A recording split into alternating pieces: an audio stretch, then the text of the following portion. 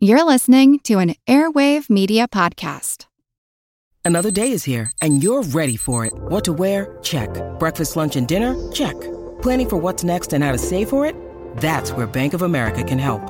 For your financial to-dos, Bank of America has experts ready to help get you closer to your goals. Get started at one of our local financial centers or 24/7 in our mobile banking app. Find a location near you at bankofamerica.com/talktous. What would you like the power to do? Mobile banking requires downloading the app and is only available for select devices. Message and data rates may apply. Bank of America N.A., member FDIC.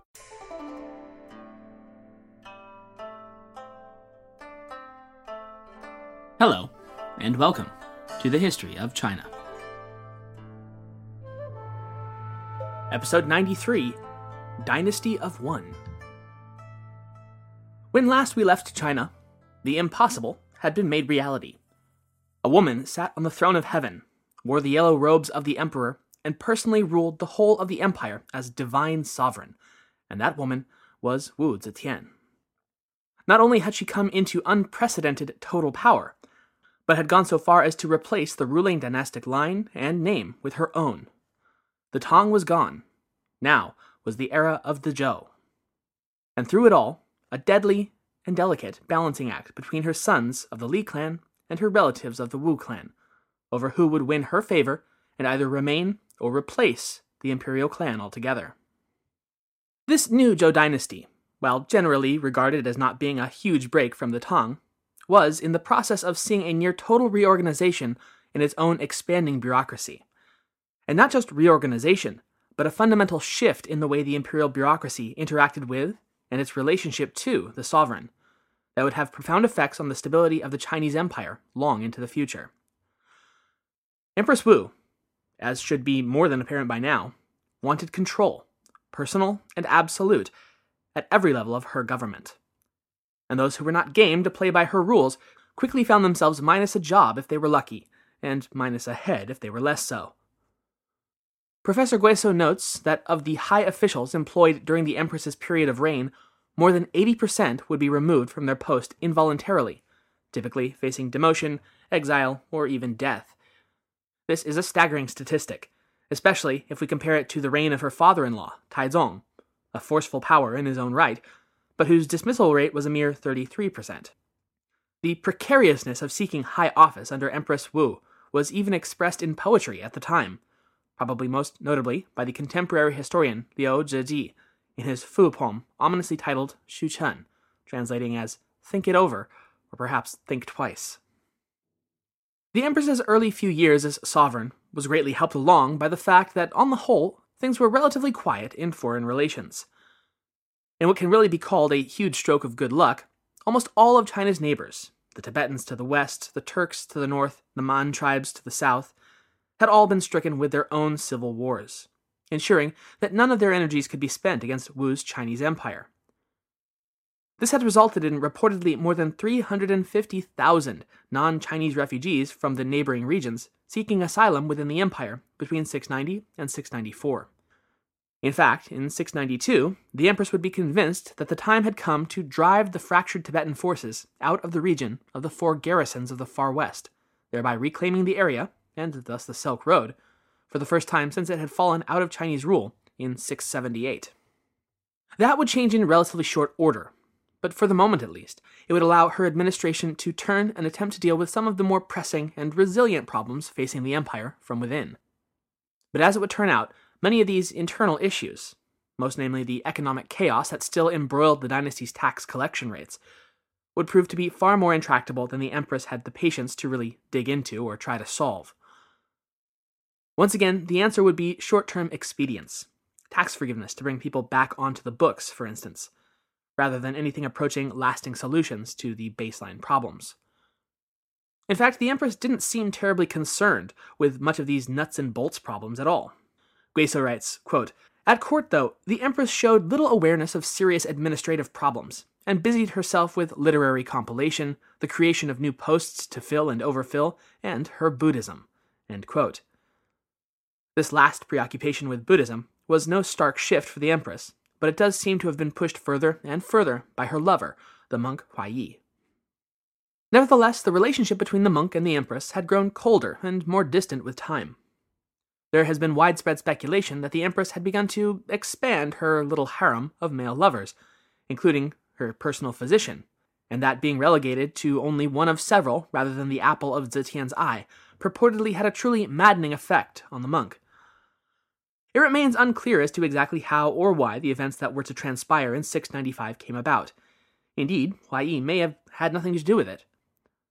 There would certainly never be any definitive proof linking him to the act, but when the Mingtong palace caught fire and burned to the ground, the empress thought that she knew who had set the blaze. Her jilted, quite possibly mentally unstable lover. From X.L. Wu's Empress Wu the Great, quote, "On the 16th night of the initial moon in 695, the heavenly hall caught fire, and the fire spread to the Ming hall. By daybreak, both halls were reduced to ashes." Holy Empress Wu did not need any of the background details leaking out, so she declared that the fire had been caused by negligence on the part of some workers. As a matter of course, she could not punish She. On the contrary, she assigned him the task of reconstructing the Ming hall. But on the 4th day of the second moon, the monk Huai was killed. It was her daughter and protege, the Taiping princess, the very woman who had first introduced Huai to her mother in the first place, who would offer the method to get rid of him now. He would be lured by one of the empress's nephews to the garden enclave of Princess Taiping. Under what pretense exactly remains unknown, but we might guess that it was to have a liaison with the princess.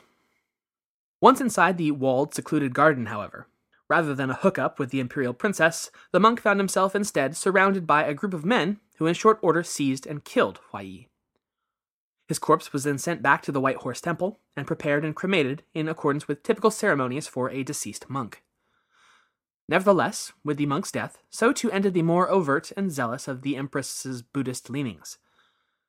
She would shortly after that drop the title of the Bodhisattva Maitreya, which you'll remember had been discovered by the monk Huai some years before.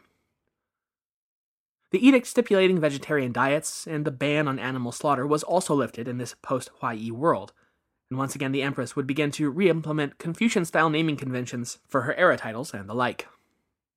Even without its chief architect, the rebuilding of the Daming Palace complex proceeded with a spirit that Guizhou puts it as anything but Confucian. In spite of the economic difficulties facing the empire, the traditional histories tell of money being lavished on the project and poured out like sand. Certainly, it would have been a highly expensive endeavor, but again, the naked hostility of portrayals by the likes of Sima Guang and others paint the sheer scale of the endeavor in a questionable light. Was it really so ruinously expensive as the Zhizhetongjian or the Book of Tang would have us believe? Or is it merely drawing a parallel between the despised empress and the last ruinously expensive emperor of the Sui? It's impossible to be sure.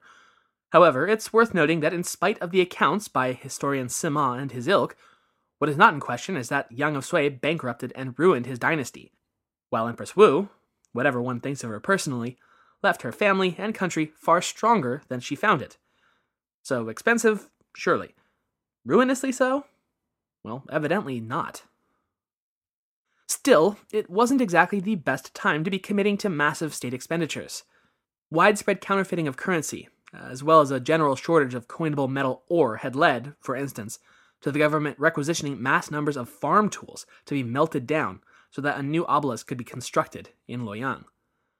Later in the empress's reign, more dramatic steps were implemented to stave off economic crisis, including a period of some 3 years between 701 and 704, when the government actually authorized the use of some of the counterfeit currencies floating around to serve as legal tender in order to try to make up for the acute shortage of real coins. Then, in 703, things got really crazy, when someone had the nutball idea to, get this, place a tax on merchants and trade. Ha! Though that would to many of us be a well-duh solution, it would prove to be a bridge too far for the traditionalist Confucian elements in the court, who were adamant that economic crisis or no, lowering themselves to taxing trade and the lowly merchant class was something they would never accept. Ultimately, the proposal was dropped, and the crisis continued. So what was the imperial government spending so much on that it was feeling this economic crunch? Well, there was the palace, sure, but that's just a palace. In fact, there were far, far larger expenditures than a construction project that the Zhou government faced. One of them, the empress's ever-expanding Byzantine labyrinth of bureaucracy. all of which needed to be paid. And secondly, the expense item that would really balloon beginning in 695, which was the defense budget. The Turks, you see, were back, and in a big way. Sure, first the Eastern Turks and then the Western Turks had been dispatched by Taizong and Gaozong, respectively, but that's the funny thing about those steppe nomads. You take your eye off them for just a couple of decades and they go reorganizing themselves into a new raiding horde. It'll get you every time. This time, the Turks had reconglomerated into the so-called northern iteration of their Khanate, led by a Khan the Chinese called Mo Chou, but was known in Turkic as Kapagan.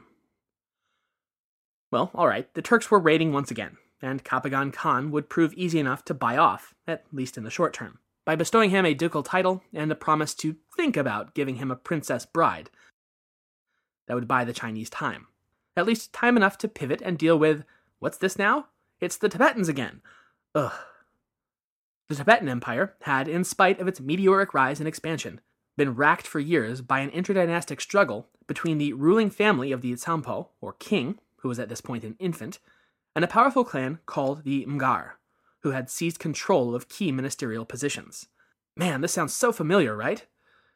So while the royal family and the Gar clan hashed out who would actually control Tibet, they had laid off China for the most part.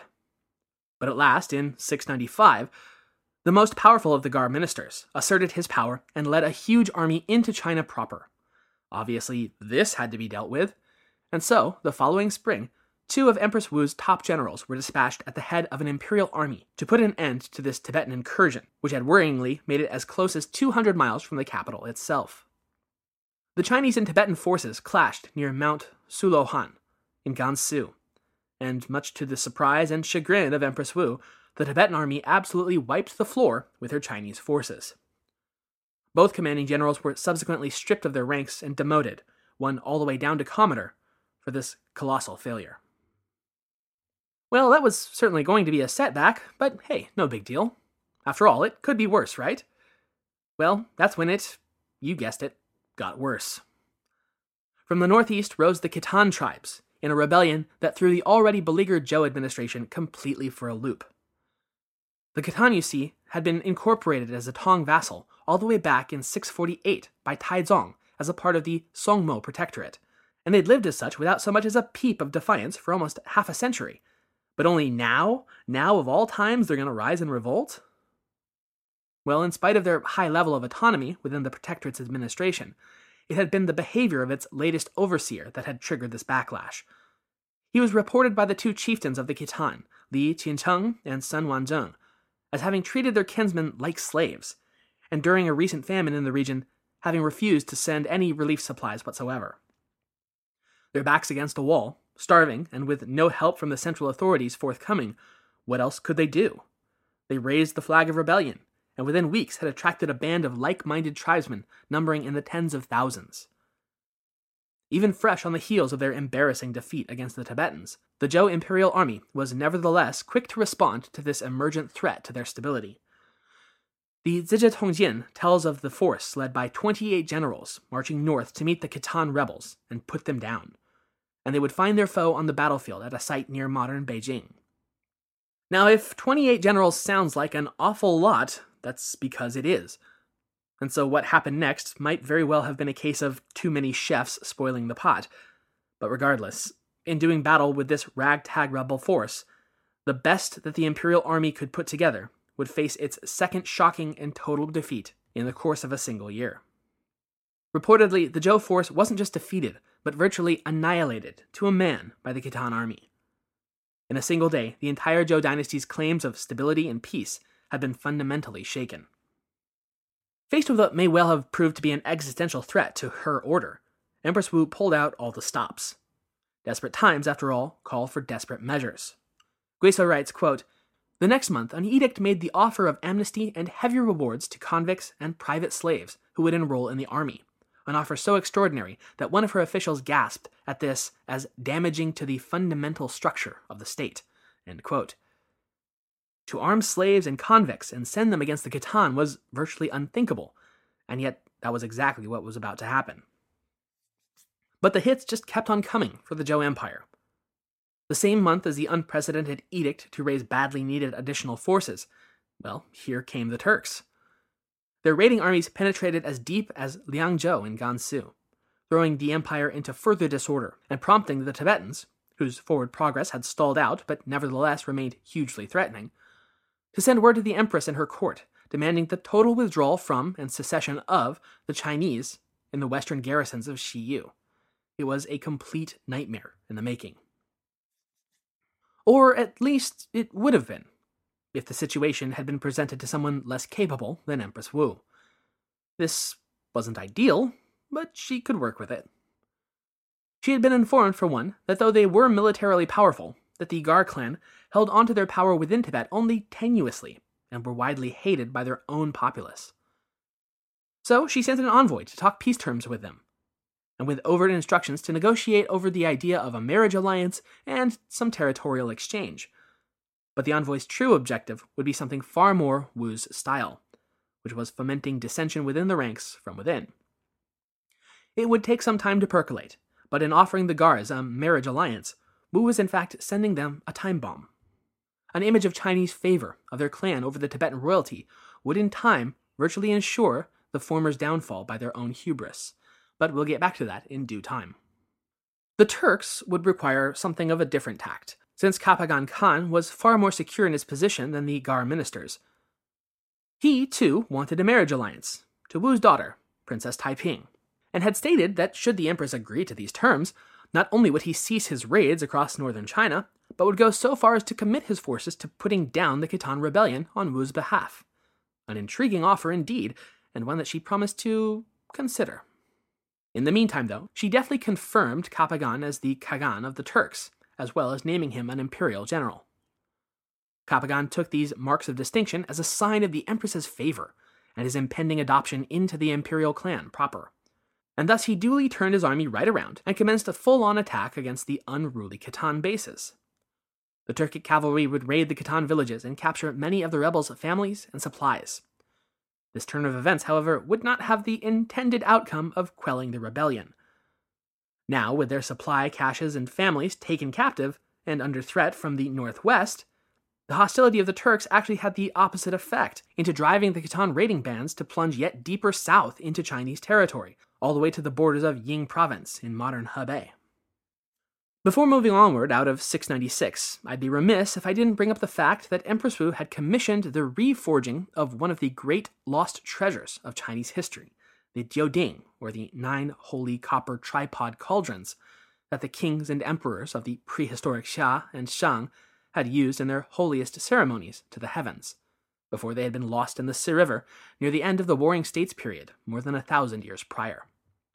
Now, some 870 tons of copper later, she had completed the task and remade what had served as a marker for heavenly favor for millennia, and in 696 was even seriously considering having them gilded as well, though the economic crisis that yet swirled across the empire was the likely reason that she never did get around to that particular embellishment. The year 697 would prove to be an even stranger, or as Guizhou puts it, gloomier, year for the Zhou and its empress. Kapagan Khan, his marriage to Princess Taiping still not forthcoming, once again grew impatient with Empress Wu's apparent foot-dragging, and so began raiding along the Chinese borders once again. It was also around the new year that yet another plot against the empress's life was uncovered, this time by a well-connected prefect with delusions of grandeur. Word, of course, leaked, and the empress, already dealing with the triple headaches of the Tibetans, the Turks, and the Khitan, was not feeling in a forgiving mood at all. She sent her fearsome High Inquisitor, Lai Junchen, onto the case, and he delved into his sadistic work with his usual verve. Guizhou writes, quote, Lai had been awaiting just such a chance, and expanding the affair all out of proportion involved the innocent with the guilty. The victims totaled 36 men, all eminent officials of the empire. Their families were executed, and more than 1,000 persons, convicted of complicity, were exiled. The atmosphere at court was once again of suspicion and dread. End quote. And it's here that we introduce two of the most infamous brothers in Chinese history to our story, Zhang Yizhi and Zhang Changzong.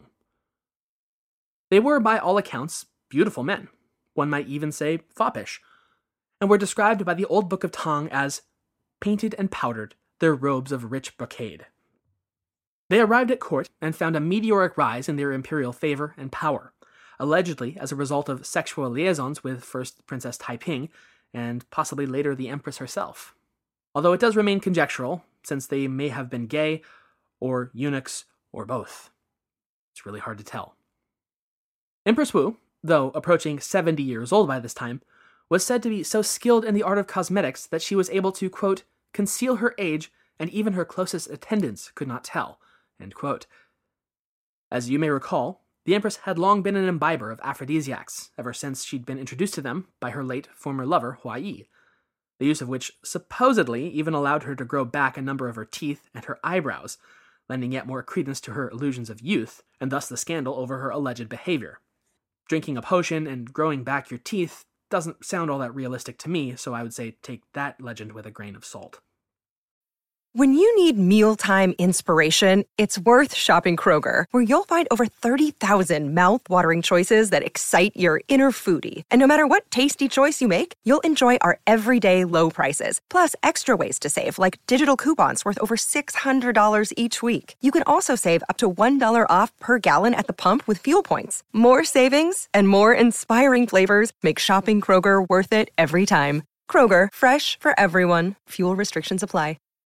This all does seem rather fantastical, of course, but it is clear that rumors of the Empress's supposed infidelities and carnal pleasures with her harem of young men swirled openly through the court and across the capital, though, as ever, solid details are few and far between. We're left with little but rumor, scandal, and less than reputable accounts of spiteful contemporaries. Regardless of the specific nature of their relationship with the Empress, though, the Zhang brothers rapidly proceeded to gather posts, honors, promotions, and influence at a startling rate. And soon even Empress Wu's own clansmen were said to be content in holding the Zhang brothers' horse bridles. Assessment of this courtside drama will have to take a back seat for now, though, to the stark external realities that hadn't, gone away or anything just by being ignored. You remember them, right? The Turks, the Tibetans, and oh yeah, the Khitan, that were all breathing down China's neck all at once. Kapagan Khan, by now quite annoyed that the fact that his demands for a royal marriage still hadn't been met with anything other than vague maybes and equivocations, once again sent his demands to the Empress. Several of her advisors urged her to take a hardline approach to this presumptuous barbarian warlord, but Empress Wu did ultimately realize that at this point she was not really in any position to risk escalating it with the Turks, especially when they could be turned into an ally against the Khitan rebel army that was still rampaging through Hebei.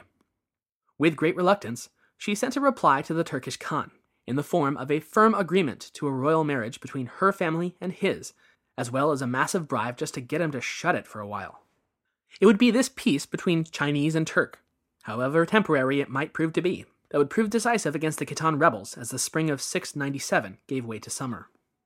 Word reached the rebels that they were caught in a vice. Hostilities had once again opened up between the Turks and the Khitan, which had resulted in the rebels losing their main base and its supply cache to the horsemen's raiders again. Then word arrived that the Empress Wu had managed to amass an army of some 200,000, primarily composed of those convicts and former slaves that had been promised redemption if they joined up, which was, as they spoke, marching north to crush the rebel force. News of having lost their primary base just happened to reach the front-line troops at the particularly poor moment of them having just engaged the Chinese army in battle, and the rebel coalition, already running on fumes and pent-up anger, reached its breaking point. Those members of the rebel force who were not ethnically Khitan mutinied as battle begun, and that was pretty much all she wrote. The demoralized rebel army broke, was routed, and subsequently slaughtered. Those few who managed to evade capture or summary execution would be forced to flee as far as Tibet before they found refuge. Guizhou puts it, quote, "At enormous cost in men and money, and in the devastation of much of Hebei, the Khitan rebellion was finally quelled." End quote. Such a turning of the tide would mark the Empress once again easing off her policy of terror to maintain control over her officialdom. And this time, she ended up really meaning it. In spite of everything he'd done, being by the Empress's own command, High Inquisitor Lai Junchen would be among the first to be placed on the imperial chopping block as proof that Empress Wu had reformed her policies and seen the error of her ways. Really, though, Inquisitor Lai had made his own bed. Drunk with a power that was seemingly limitless in scope, he made the mistake of turning his sights against the high-ranking members of both imperial clans, the Lius and the Wus, and finally, fatally, on Princess Taiping herself. We will get more into Princess Taiping next episode, but for now, suffice it to say that she is every bit her mother's daughter, and more than capable of turning a plot back in on itself. When the suit against her, of some treachery, was brought to the attention of the court, the princess essentially countersued the High Inquisitor, accusing him of treachery against the imperial houses, and put forth an argument, quote, so well managed that the empress was forced finally to agree to Lai's execution, end quote. Imagine that. He sues the princess, and she presents a defense so compelling that the court executes the prosecution instead. He was beheaded in the city square, and then the gathered crowd seized his corpse and tore it limb from limb in celebration of the long-hated and long-feared inquisitor had at last tasted true justice. As the capital celebrated Lai's death, report after report after report poured into the empress, detailing the extent of the late inquisitor's sadistic terror methods against guilty and innocent alike. Empress Wu, maybe genuinely or maybe just prudently, then issued a public declaration admitting that she had been fooled by her officials within the censorate and pledged to end the policies of terror at once. And this time she would follow through on that pledge. For the first time in almost a decade, the ever-delicate question of inheritance and succession was able to be broached ever so gently by officials who even the year before would have been too frozen in terror to even attempt it. But it was a moment of unusual openness on the Empress's part. I mean, she couldn't very well simply threaten them with execution or demotion after just having said that the days of terror were over now, could she? And so, at last, the order of succession would be resolved once and for all, and it would not be to the long-waiting Wu clan's liking. In the third month of 698, Empress Wu's eldest surviving son, the former emperor Zhongzong, and his wife Empress Wei, were summoned out of their place of exile back to Luoyang. The future of the empire would once again be entrusted to the care of the Li clan. Still, though her son was back in the capital, and there would only have been one reason to have done that, for the moment she kept this knowledge close to her chest, to be publicly announced only when the time was right. And if the Wu clan was dissatisfied enough by being locked out of the imperial inheritance by their own daughter, they were going to be forced to eat another big ol' slice of humble pie in short order. Remember the promise of the marriage alliance between the Empress's imperial family and that of the Turkish Khan Kabagan? Pretty much everyone had assumed that it would be one of the Chinese princesses wed to one of the Khan's sons or the Khan himself. After all, that's just the way these marriage alliance things work. That's the way they've always worked. But Empress Wu had never been big on the way things are always done, now was she? So instead, she sent her grandnephew, the son of the Wu clan nephew who had been eyeing the throne for years now, to marry one of Kapagan Khan's daughters. Ah yes, the old Zetian switcheroo. Hold my dynasty, I'm going in. You might well imagine the sense of utter shock and horror that such a change might engender. Sending a princess out to the middle of the desert to marry a bunch of barbarians, perfectly fine. But sending a prince for the same purpose? Unthinkable. Maybe this sense of revulsion at the very idea is summed up best in the Zizhi Tongjian, when the official Zhang Jianzhi exclaimed to the court, quote, "Never since ancient times has there been the case of an imperial prince being married off to a barbarian woman." End quote. You might imagine the consequence of speaking against the Empress's decision so openly, and you'd be right. Minister Zhang would soon find him and his big fat complaining mouth shipped off to the frontiers to cool his jets for a while. But it certainly wasn't only the imperial court at Luoyang that was surprised and enraged at this turn of events. The Turkic Khan had been very clear what his expectations were when he demanded a marriage into the royal family, and this ain't it. Realizing that all of the Empress's vague promises were little more than hot air, that she had little, if any, real intention of ever truly following through on, Kabagan said, well, screw this diplomacy nonsense then, and once again prepared to take what he wanted from China by force, if it would not be freely given. In the autumn of 698, under the paper-thin pretext of restoring the Li clan to the throne, the Turkish hordes descended into China from the north, and straight into the already war-ravaged Hebei region. Empress Wu's military officials sprang into action on the defense against this threat, mustering a force that by some counts was as many as 450,000 soldiers, though again, take such figures with a grain of salt always. Yet even this massive army would prove unable to effectively pin the highly mobile horse archers and spearmen down. The imperial court at this juncture responded to this impasse with the classic military answer to everything: more. But the people of the Zhou dynasty, it seemed, were for once just tapped out. Guizhou writes, quote, "This time the people balked. Successive levies yielded only a total of 1,000 men, and the empress was at last forced to play her trump card." End quote. That trump card? The official announcement of her heir. The Khan of the Turks' stated aim was to restore power to the Li clan? Well, so be it. With fanfare that marked virtually every one of the Empress Wu's public displays, she announced an edict proclaiming publicly Zhongzong's restoration to the heir of the empire, and immediately installed him as the commander-in-chief of the Hebei regional armies. The restoration of the scion of the Li clan had the intended effect on both fronts. It simultaneously completely took the wind out of Kalpagan's sails by ostensibly fulfilling his war demands, while rallying the citizens of the empire under that flag once again. Purportedly, as many as 50,000 new volunteers joined the imperial army immediately following the edict's promulgation, and by the end of the year, a whole new army of 100,000 was led into the field to join the existing Hebei forces in pinning down the Turkic invaders. Kalpagan Khan, recognizing that the jig was up, retired from Hebei and withdrew from Chinese territories. Instead, he'd take his army of as many as 400,000 steppe riders and infantry and turn it against Central Asia. Sima Guang sums up his conquests of the steppe as, quote, "The barbarians of the northwest all joined him, and great was the contempt they showed for the Middle Kingdom." End quote. Within a decade, he and his men would control virtually the whole of Inner Asia, from the edge of the Pacific in Manchuria, stretching all the way westward as far as the Ili River Valley in Kazakhstan. But how was Kalpagan able to avoid a Chinese counterstrike and reclaim so much of the old Gokturk Khanate? Well, as I'd said, the Chinese populace was pretty much tapped out, and it had taken the near-miraculous return of Zhongzong to inspire even enough confidence and loyalty to the regime to drive the Khan off in the first place. So there was absolutely zero interest, or imperial funds for that matter, to press the issue on a vast, ruinously costly expedition into the West. With so many pressing problems at home, an interventionist foreign policy had been effectively swept off the table for the foreseeable future. And so, Kalpagan was able to recoup, rearm, and, China aside, bring much of the rest of East and Central Asia to heel. There would be one further instance of Kalpagan threatening Chinese territories in 702, but for the most part he'd find himself too embroiled in suppressing revolts within his own newly conquered territories to pose much of a threat to the Middle Kingdom, until his death in 716. In the meantime, in order to stave off further potential foreign incursions, and at a far more budgetable price than staffing true imperial troopers on the border, Empress Wu had had her ear bent about a border defense innovation, a strategy called Yi, using the barbarians to control the barbarians. Why not use the barbarians themselves to guard our borders?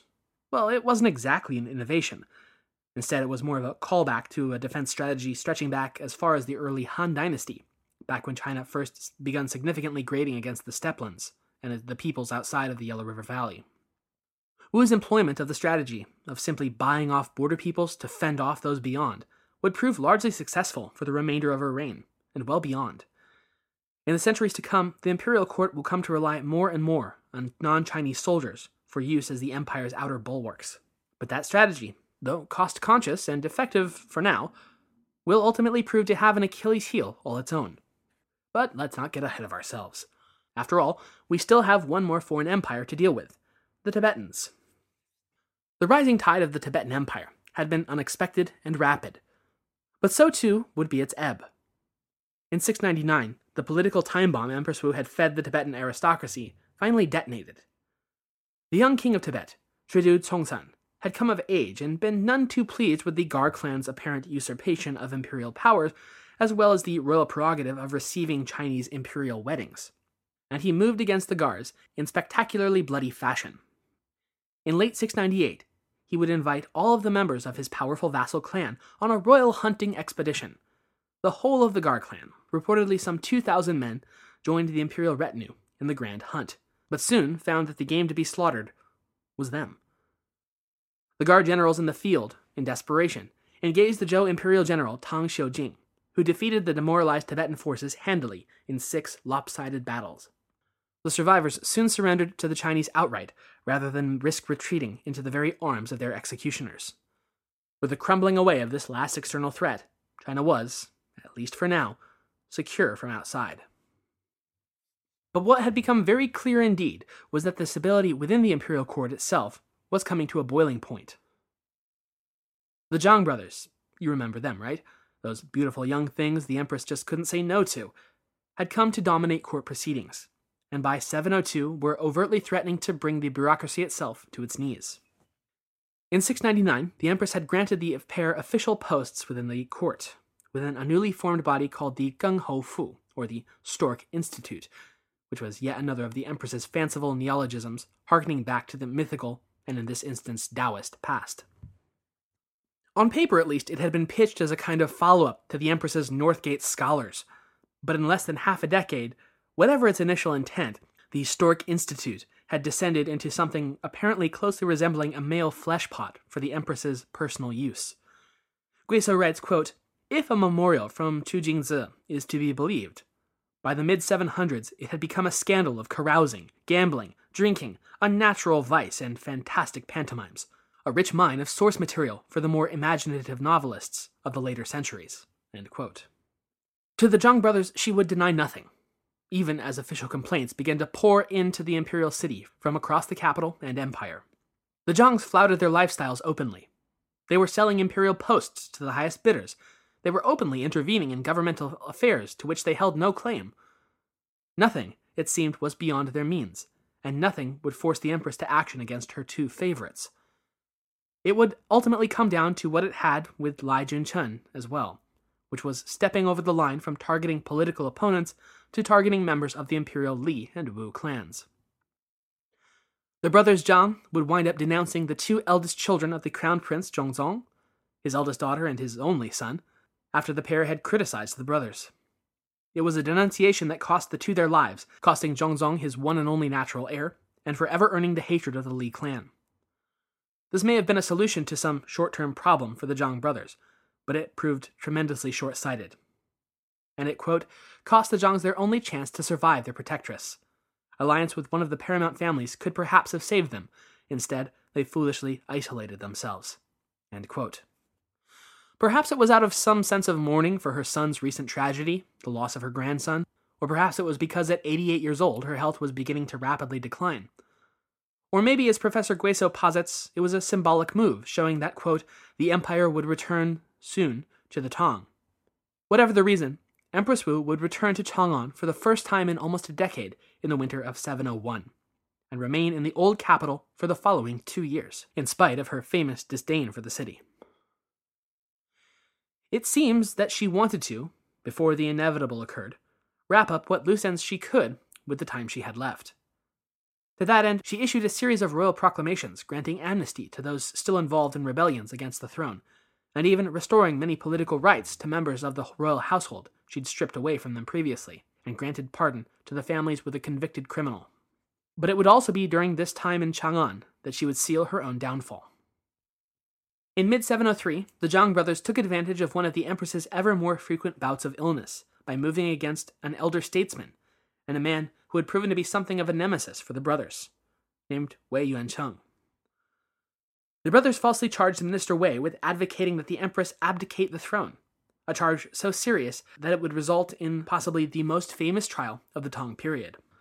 The full power of the imperial court went into defending their fellow minister Wei, innocent of the Zhang's baseless allegations. And when even the prosecution's star witness, Wei's own subordinate, Zhang Shuo, backed out and refused to perjure himself on the stand by denouncing Wei, but instead charged the Zhang brothers with forcing him to speak against his master, well, there could be no doubt that Wei would be proved innocent of the charges. But then, the empress, presiding over it all, instead banished both Wei and the non-accomplished official to the south anyway. The historians tend to agree that there could have been no reason for such a miscarriage of justice, except for allowing the Zhangs to save face in front of the court. Guizhou writes, quote, this act, so uncharacteristic of her, probably determined her fate. High officials now saw the extent of the Zhang power, and realized the need to destroy them, lest their own fate be sealed by a real, or forged, deathbed edict. Some went further. If the unworthy favorites who monopolized the Empress's love could not be brought down, the Empress herself must fall." End quote. In the 10th month of 703, the imperial court would return to Luoyang for what would prove the final time. The Zhang brothers had begun to increasingly isolate the Empress from all others, even directly and rudely barring her other ministers from meeting with her. The accusations, charges, and even formal suits continued to pour in against the corrupt affairs that they were caught up in, and yet time and again they skated it away with no or only the lightest of punishments, and never once losing the Empress's favor. In 704, when charges of high treason were brought against Zhang Changzong, the Empress even set up a tribunal specifically chosen by her to acquit him. But even they, bought and paid for to give legal cover to the predetermined outcome, could not ignore the mountain of evidence damning Changzong, and found him guilty. With her pet now facing immediate execution, Wu would be forced to issue a truly extraordinary royal pardon for the now convicted traitor. In doing so, she saved Changzong's life for the moment, but put the final nail in the coffin of her reign. In the first month of the year 705, a group of half a dozen or so nobles led the strike against the imperial palace. They had managed to gain the reluctant support of the imperial heir, Zhongzong, by coaxing him out of his residence in the middle of the night, after having assured him that he had the backing of both his sister, Princess Taiping, and his brother, the former Emperor Ruizong. Then, backed by 500 Yulin Palace guardsmen, the force entered the imperial city through the infamous Xuanwu Gate. The force quickly found the Zhang brothers, either already in the courtyard or alternately just dragged out there. The brothers were surrounded by the palace guard and summarily beheaded. The conspirators then turned to the inner gates of the palace, making to enter and do what needed to be done. But instead, they found barring their way to the inner gate a disheveled but wrathful as all hell Empress Wu. She had seen what was going on and understood what it meant completely. Nevertheless, she approached the column of soldiers arrayed against her, marching to her trembling son Zhongzong and the military leader of this apparent coup d'etat. Though she tinged her words with contempt for this move against her, she was willing at last to yield the throne to her heir, Li Xian, Emperor Zhongzong. Then, her time as the Empress Regnant of China officially at its end, this shrunken, frail, sick, 90-year-old woman simply went back to bed. She would be moved under heavy guard the following day to a smaller, but nevertheless still imperial palace, and on March 3rd, the Zhou dynasty was ended with the official restoration of the Tang. Empress Wu would write a final edict before her death later that year. In it, she directed that she should no longer be referred to as Huangdi, or Emperor, but rather as Zetian Dasheng Huanghou, the Holy Empress Zetian. And then she died, peacefully in her sleep, on December 16th, year 705, at between 90 and 92 years old, having lived in the imperial court for more than 75 years, been Empress of China for 35 years, and reigned supreme as divine sovereign for 15 years. The first and last woman emperor of China. But even though our Empress Wu, lover or hater, is dead and gone, we are not quite done with her yet. On the whole, how best are we to understand this singular period in Chinese history, as well as this singular woman? For more than 1,000 years, those who wrote of her did so in only the most spiteful, biased terms: usurper, child killer, poisoner, terroristic autocrat. The Song Dynasty historian Yuan Shu would entitle of this whole period in his 13th century tome, The Calamity of the Empresses Wu and Wei. And that kind of says it all, right? It has only been the second half of the 20th century and beyond that Wu Jiao's reputation has been rehabilitated and painted in a more sympathetic light, by cutting through the more obvious exaggerations and smear jobs. When all is said and done, was she really as bad as Sima Guang or Yuan Shu or Liao Lu, etc., would have us believe? By now, of course, I hope we're all pretty much on the same page that, no, she was not the monster her critics have historically painted her as. But nor was she some people's champion, as Maoist propaganda would retell it in the 1950s. At least, not unless it furthered a more significant personal goal, which was power over her rivals. Usually, I would tend to say that our modern perspective will tend to tint our understandings of past events, rendering judgment on the actions of people whose motives and drives are totally alien to our own is mostly neither helpful nor accurate. Certainly, if we're to try to understand the reasons why the later imperial historians were so scathingly critical of Wu's time in power, we must understand it from their own deeply Confucian, pro-traditional, anti-innovative perspectives. But funnily enough, our modern perspective might actually help to serve and unspin the historians' biased accounts and more blatant misattributions. In the 20th century, after all, the idea of a woman being equally as capable of strong or even brutally authoritarian rule as her male counterparts is, taken for granted, blasé even. So when we unwind this anti-female spin job, we're left to evaluate her reign on its own merits. So, by that measure, how did she do? Wu Zetian's period of reign we can probably most strongly characterize as one of consolidation of imperial power in the body of the sovereign. It was, in essence, the unmaking of Emperor Taizong's bureaucracy at the fundamental levels. You'll recall that Taizong's tireless work ethic and forceful personality had fostered a style of rule that suited him completely, which was surrounded by a cadre of elite, trusted friends to advise him, and call him out when he was wrong when necessary. That had fit his style of rule like a glove, but when he had gone, that strong cadre of bureaucrats had remained, and under the rule of a far more timid and weak sovereign in the form of Gaozong, the balance of power had tipped heavily in favor of the imperial chancellors, a situation that time and again had been shown to be ultimately fatal for a ruling house. I'm Jane Perlez, longtime foreign correspondent and former Beijing bureau chief for the New York Times. I've been a foreign correspondent in lots of places: Somalia, Indonesia, Pakistan, but nowhere as important to the world as China. I mean, China is not dropping anti-democratic paratroopers into Montana. But of course, we did see things like the weather balloon/spy balloon riveting the whole country for a week. This is Face Off, an 8-part series in which we'll take you behind the scenes to key moments in the tumultuous US-China relationship. We'll speak with a diplomat, a spy, a tech reporter, a US admiral, even Yo-Yo Ma. Plus, my pal and noted China historian Rana Mitter joins the conversation. We'll look at what's driving the two nations apart and explore whether anything can help bring them back together. Face Off launches April 9th. Empress Wu Jiao then had taken that on and rolled that creeping decentralization almost all the way back to square one. It was a reign of centralization. And then put a hard cap on how powerful any official could seek to become. This had been less a well-thought-out policy, perhaps, than a pure survival mechanism, against a class of people she saw, usually rightly, as her intractable enemies. The adversarial nature of her unlikely rise to power forced her to center state authority back on the person of the monarch, since she was unable to trust anyone else with it.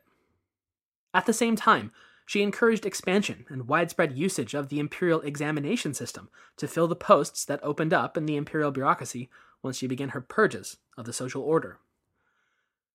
At the foundation of the Tang Dynasty, less than 7% of office holders held a degree from an imperial college. But by the time of Wu's Zhou Dynasty, that figure had mushroomed to more than 40%. Further, the exam's status among nobility and peasantry alike as a way to maintain or enhance one's own power within the governmental order spurred many to flock to the cities and their centralized authority, rather than remain diffuse in their agrarian and feudal locales. Thus, a glut of educated wannabe officials would filter back to the regional and local posts as well, since the number of graduates quickly outpaced the number of imperial posts available by 10-1, resulting in an empire-wide boost to the officialdom's overall competence in office. At their core, really, almost all of the classical historians' criticisms and condemnations of Wu Zetian's reign are rooted first and foremost in the wrongness of her sex. Confucian teachings, of course, explicitly forbid female participation in politics at any level. But even critics' other, seemingly unrelated condemnations of Wu's reign are almost ridiculously hypocritical when compared to Chinese monarchs before and after her. She was a usurper, yes, but then so were Gaozu and Taizong before her. That she potentially, and to be honest, quite likely, arranged for the death of at least one of her children, as well as other family members, is horrible, of course, but is it so much more so than other emperors gladly slitting their brothers, cousins, or father's throat to secure power? Confucian historians also deride her expansionistic foreign policies, But that especially is laughable when placed alongside the non-criticisms they give to Taizong or Gaozong's expansionistic warmongerings. Potentially, one of the biggest criticisms of Empress Wu that actually sticks when we go ahead and disregard her womanness is her economic policy, or rather, lack thereof. But even though the Tang and Zhou period of Empress Wu's reign was racked by economic troubles, they had hardly been of Wu's making. Most she had simply inherited from her predecessors. And if she made some worse with her lackluster, scattershot quick fixes, that certainly makes her no worse than any number of monarchs facing economic crises. And the fact that the empire emerged strong and economically more or less intact, in spite of 3 external wars, spates of rebellion, and currency devaluation so severe they'd authorized limited use of counterfeit coins to cover the difference, well, that certainly puts her squarely ahead of, say, Yang of Sui's economic train wreck at the end of his reign. Indeed, in spite of the currency issue, on the whole, for vast swaths of the peasantry, the 99% of the population that classical historians turn a completely blind eye to, life was pretty darn good under the woman emperor. Though she faced numerous rebellions against her reign, it's extremely important to note that none of them were agrarian or peasant rebellions, but instead stemmed completely from the aristocracy. She, by all accounts, held the hearts of the people. A 10th century stele, unearthed in the mid-20th century in Sichuan, had inscribed words to this effect, quote, "In times of natural disasters, flood, or drought, the soldiery and the people alike who pray here, at this temple of the celestial Empress Zetian, cannot but have their prayers answered." End quote. Even Wu Zhao's harshest critics were forced, and you can practically hear their teeth grinding together as they write the words on the page, forced to acknowledge at least some of the positive aspects of her period of rule.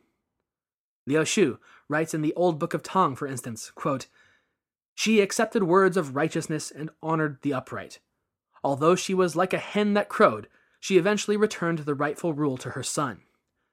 She respected the will of the times and suppressed her favorites, and listened to honest words and ended the terror of the secret police officials. This was good. This was good." End quote. Sima Guang is likewise forced to concede her widespread popularity and the populace's resistance to rebellion against her in his otherwise consistently hostile account in the Zizhi Tongjian. More modern historians have seen Wu's reign in a far more understanding light. C.P. Fitzgerald summed up his analysis in his 1968 book, The Empress Wu, quote, "Without Wu, there would have been no long-enduring Tang dynasty, and perhaps no lasting unity of China." End quote. Meanwhile, Guizhou would put it a decade later, in another of his publications, that she was, on balance, not so different or worse than the other emperors of her age. Quote, "The empress was a woman of her times. Her social, economic, and judicial views could hardly be termed advanced, and her politics differed from those of her predecessors chiefly in their greater pragmatism and ruthlessness." End quote. Ultimately, though, we are forced to concede that in spite of the multitudes of stories, tellings, and interpretations of this singular period of Chinese history and the singular woman at its center, we still know almost nothing about her. We can unwind at least some of the historical hatery to better see her reign and its consequences untainted by Confucian soapboxing, but the person of who Wu Zhao was remains forever hidden behind the historical veil. Like so many people who have become symbols, good and bad, her unique period of rule over the Middle Kingdom can, and has, been twisted to reflect whatever the teller wishes it to be, and the actual human behind those stories is frequently lost in the translation. Who was Wu really? We may never know beyond educated guesswork, and she wasn't very helpful either. When Empress Zetian died in 705 at age 90, her body was laid to rest at a typically lavish imperial tomb some 50 miles north of Chang'an. It's still there, approached via a mile-long causeway running between 2 low hills topped with watchtowers, known today as Nipple Hills, because Chinese tradition holds that this spot was selected because the hills reminded Gaozong of the young Wu's breasts. Mike Dash writes in the Smithsonian article, The Demonization of Empress Wu, quote, "At the end of this spirit road, the tomb itself lies in a remarkably inaccessible spot, set into a mountain at the end of a winding forest path." End quote. Along this spirit road to her tomb site, among the statues of winged horses, lions, ostriches, officials, and envoys, is a feature familiar to almost every emperor of China, stone steles. 2 of them, in fact. The first is more than 20 feet tall, and for Emperor Gaozong. The second is an even larger one for Empress Wu, which stands almost 25 feet tall and weighs approximately 98 tons. Gaozong's stele, like most, commemorates his reign by detailing the accomplishments during his time as divine sovereign, a memorialization that fills the entire massive carved block. The Empress's stele, however, sits in stark contrast to the husbands she dominated for more than 2 decades. It was set in place during Wu's life, undoubtedly with the full expectation that, like she had for her husband and emperors had done for their predecessors since time immemorial, her own successor would fill its sides with her deeds and exploits. Yet carved onto her stele's face is nothing at all, save for the wear of time. It has sat empty and wordless for more than 1,300 years, a stark, silent reminder of the discrimination her rule faced and the scorn heaped at her feet for little more than the crime of daring to be a woman who took the throne. Though the strictures of the Chinese bureaucracy and record-keeping rigidity prevented her from being simply deleted from the pages of history altogether, nevertheless, the silence about Wu speaks volumes, frustratingly raising further questions while stubbornly refusing to answer any. It would seem that they never could find the words to encapsulate such a tremendous person as she. And so, here, we at last part ways with Wu Jiao, the Empress Zetian, though her effects will be felt by Imperial China and the restored Tang Dynasty for centuries to come. So next time, we will be facing the 2 second reigns of Wu's 2 deposed sons, Zhongzong and Ruizong, as well as the wacky misadventures of Wu Jiao Jr., that is, Princess Taiping. Oh, did I say wacky? I meant deadly. Thank you for listening.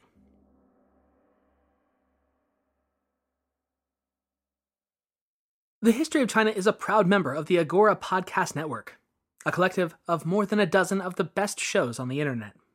If you're interested in another quality show, I invite you to check out David Crowther's The History of England at agorapodcastnetwork.com or on iTunes or your podcatcher of choice. Please also join THOC on Facebook, Twitter, or our home on the web at thehistoryofchina.wordpress.com. We love discussion, we love you, and we hope you love us too. If you do, then please take the time to go and give us a rating. The more the better. And while at our website, you can also opt to become one of the happy few, the band of brothers and sisters, who keep the show running by donating through either our Patreon or PayPal links. Thanks to you all, and see you next week. The corporate world is like the ocean. It's alluring, but it's also full of deadly creatures that can shred you to pieces. It becomes kind of like a Game of Thrones political arena where everyone's trying to murder you to get your job. My family doesn't come from corporate background, so I didn't have any sort of guidance in that. This is not your typical work podcast. Sometimes you need to be empathetic. And then there are times that you ask for input, but you don't really give a shit. Listen to the Ambie Award-nominated podcast, Surfing Corporate. Stretch opportunity? What is this, yoga class? Get out of here.